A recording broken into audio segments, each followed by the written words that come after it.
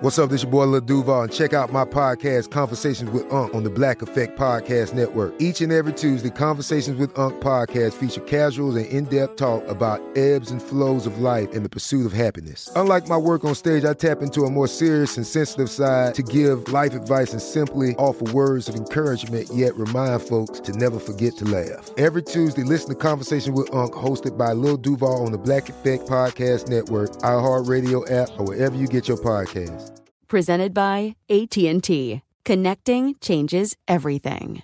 This episode is brought to you by Navy Federal Credit Union. At Navy Federal, it's been the mission to help the military community for over 90 years. And not just help them, but do everything to make sure they not only grow, but flourish. That's why Navy Federal Credit Union has all kinds of great savings and investment options like share certificates with sky-high rates. So don't hesitate. Start growing your finances today with a variety of savings and investment options. Navy Federal Credit Union. Our members are the mission. Savings products insured by NCUA. Investment products are not insured, not obligations of Navy Federal and may lose value. When you have health insurance, it's easy to forget about your out-of-pocket costs. That can be a lot of money. But are your bills accurate? Well, it's estimated that over 50% of medical bills contain errors. HealthLock can help you. HealthLock technology securely connects with your insurance and flags any overbilling, wrong codes, and fraud. You can even have HealthLock work on your behalf to get money back from select past bills. To date, HealthLock has helped its members save over $130 million. So to save, visit healthlock.com today. That's healthlock.com today.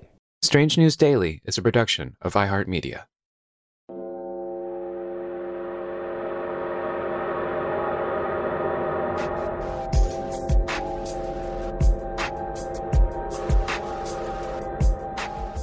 In a world full of bizarre events, unsolved mysteries, and a billion stories from all corners of the globe, some news gets lost in the shuffle. This is your gateway to the stories on the fringe of the mainstream map. These are your dispatches in the dark. I'm Ben Bolin, and this is the Strange News Daily.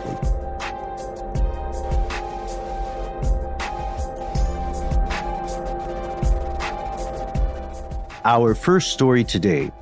Indian authorities claim they have recently captured a spy from the neighboring country of Pakistan. Only this spy wasn't exactly a James Bond figure. Instead, it's a pigeon. Yes, pigeon as in a bird.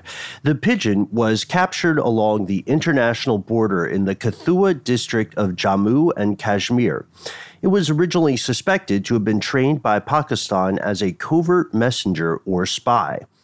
Local officials said the pigeon, which was carrying a, quote, coded message, was captured by residents of Manyari village in the Hiranagar sector there soon after it flew into the Indian side of the border from Pakistan. Security agencies were concerned, and they are working together to decipher this coded message. According to Senior Superintendent of Police of Kathua, Shailendra Mishra, the villagers handed over the pigeon to the local police station yesterday. A ring was seen attached to one of its legs with some numbers on it, and a probe was on the pigeon as well. While this might sound unusual or even silly, human beings have had a long history of training animals to work in military applications. A Pakistani villager identified as Habibullah came forward to claim ownership of the alleged feathered spy and spoke to a Pakistani newspaper called Dawn. In this speech, the villager appealed to Indian Prime Minister Narendra Modi to return the bird to him, saying it was a symbol of peace and not a spy. We should also note the dye markings and the ring attached to the bird's leg are common signs of ownership. They're ways for a bird keeper to identify their individual pigeons. Just a few days ago, Indian police decided the bird was, in fact, a civilian. Shailendra Mishra said the pigeon was set free after nothing suspicious was found. Mishra rejected allegations that the numbers inscribed on the ring on the pigeon's leg were codes meant for militant groups operating in the Kashmir region. The villager, Habibullah, lives near the Kashmir border, and this border is one of the most militarized zones in the world. This villager said the bird had participated in a pigeon racing contest, and the digits on the bird's leg were, in fact, his mobile phone number. Pigeon racing is actually pretty popular in border villages. And some of these races are held in India as well as Pakistan. It's not unusual to lose a bird on either side. Owners identify their birds with dyed stamps on their wings or paint or rings on the feet. This is also not the first time an avian got caught up in the tense world of Indian-Pakistani relations. In 2016, a pigeon was taken into Indian custody after it was found with a note threatening Indian Prime Minister Narendra Modi.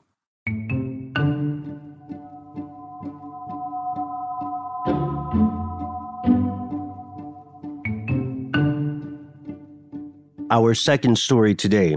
As protests and riots against police brutality proliferate through multiple U.S. cities, more and more protesters have begun alleging that there was something off about factions of protesters, especially the ones committing violent acts.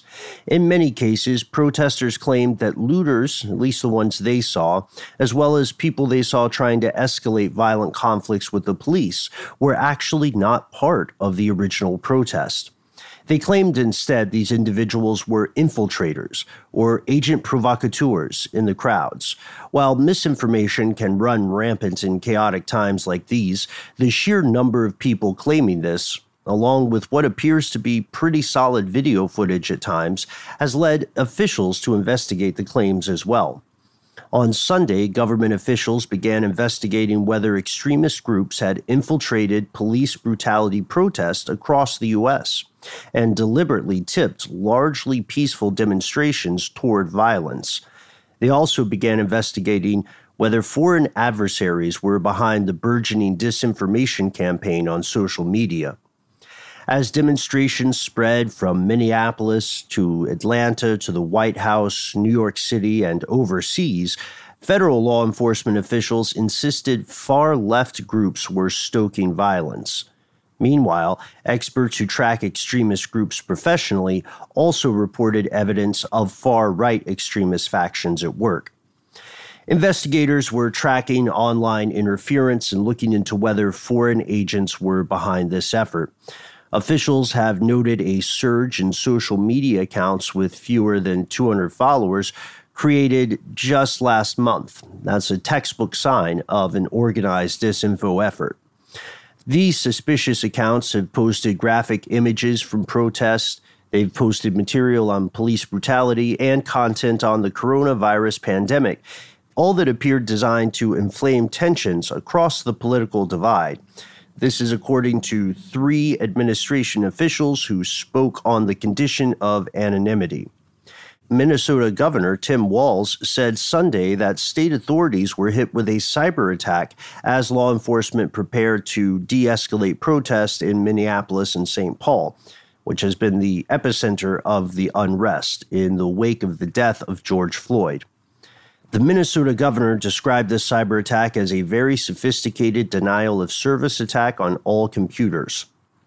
Current U.S. President Donald Trump, along with Attorney General William Barr and others, said that left-wing extremist groups, which they collectively refer to as Antifa, is to blame. Antifa is short for anti-fascist. It's an umbrella term for various left-leaning militant groups that organize to resist neo-Nazis and white supremacists at multiple demonstrations. Yet again, others have seen evidence of the opposite, of right-wing extremists. J.J. McNabb, a fellow at George Washington University's program on extremism, has been monitoring online banter about the protest inside anti-government extremist groups on social media platforms. McNabb says she has access to dozens of private Facebook groups for followers of the loosely organized Boogaloo movement, which uses an 80s movie sequel as a code word for a second civil war.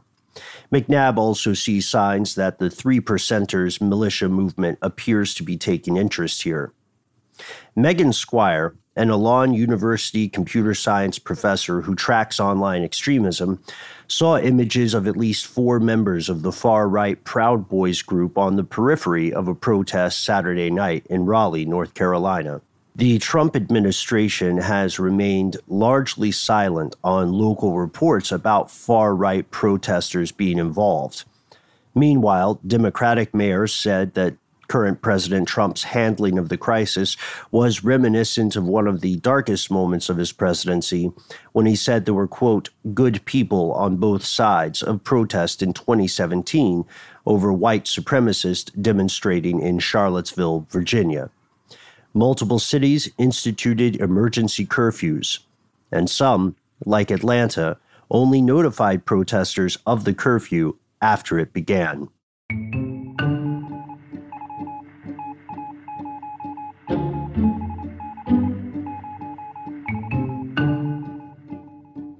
Our third story today. Industry observers are predicting that the global coal business will never recover from the COVID-19 pandemic. Their reasoning? The crisis has simply proved renewable energy is far cheaper for consumers and a safer bet for investors.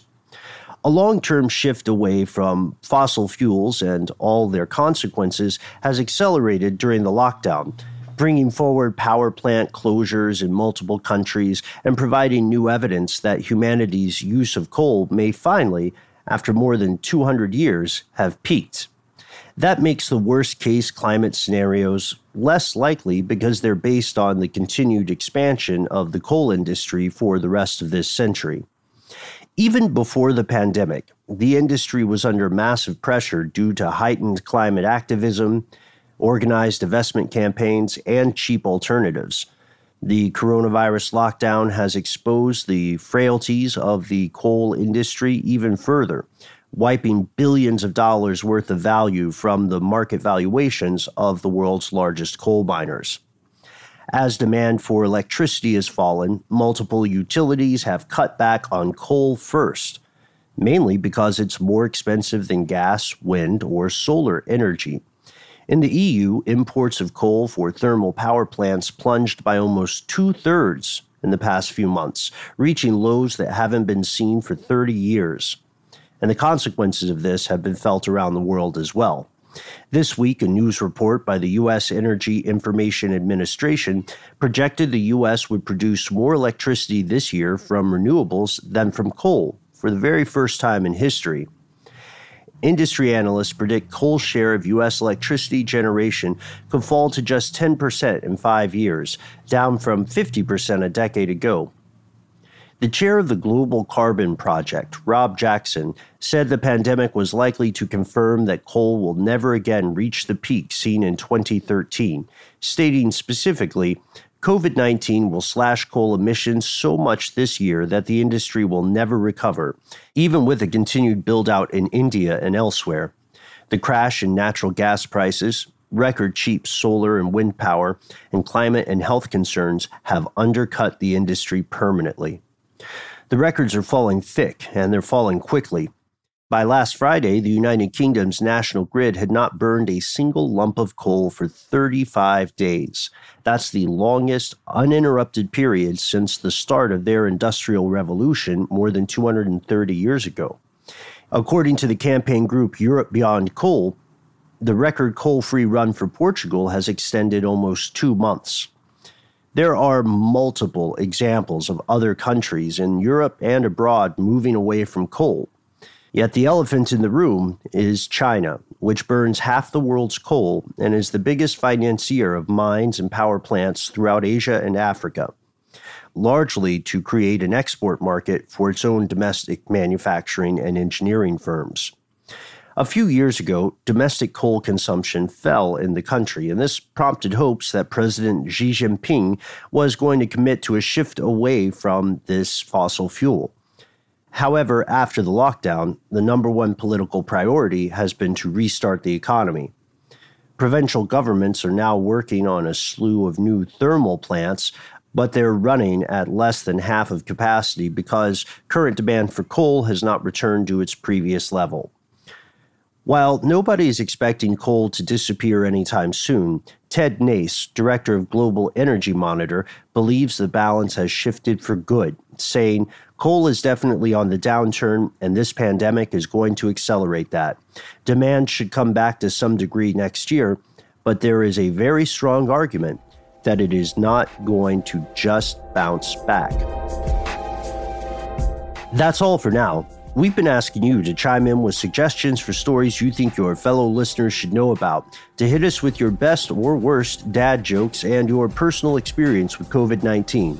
Let us know what's going on in your neck of the global woods by tagging #StrangeDaily on Twitter, or reach out to me directly. I'm at Ben Bowlin, HSW on Twitter, or at Ben Bowlin on Instagram. Thanks as always to our super producer, Dylan Fagan, our research associate, Sam Teagarden, and most importantly, thanks to you for tuning in. I'm Ben Bowlin. We'll see you tomorrow. Until then, stay strange.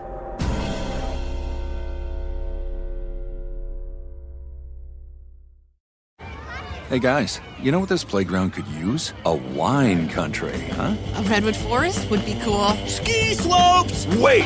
Did we just invent California? Discover why California is the ultimate playground at visitcalifornia.com.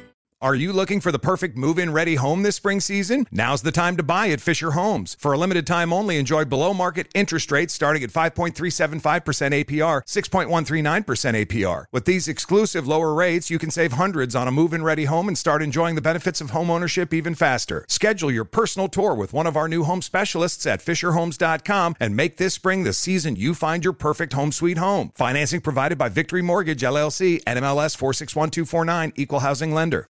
We went from normal life, healthy child to acute lymphoblastic leukemia, or B-cell ALL. The St. Jude team came up to get CJ via ambulance. Shortly after that, I noticed a rainbow.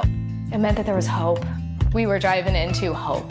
To have hope is to have your child healthy, and we have that because of St. Jude. You can help kids fight childhood cancer. Please become a St. Jude Partner in Hope today by visiting musicgives.org.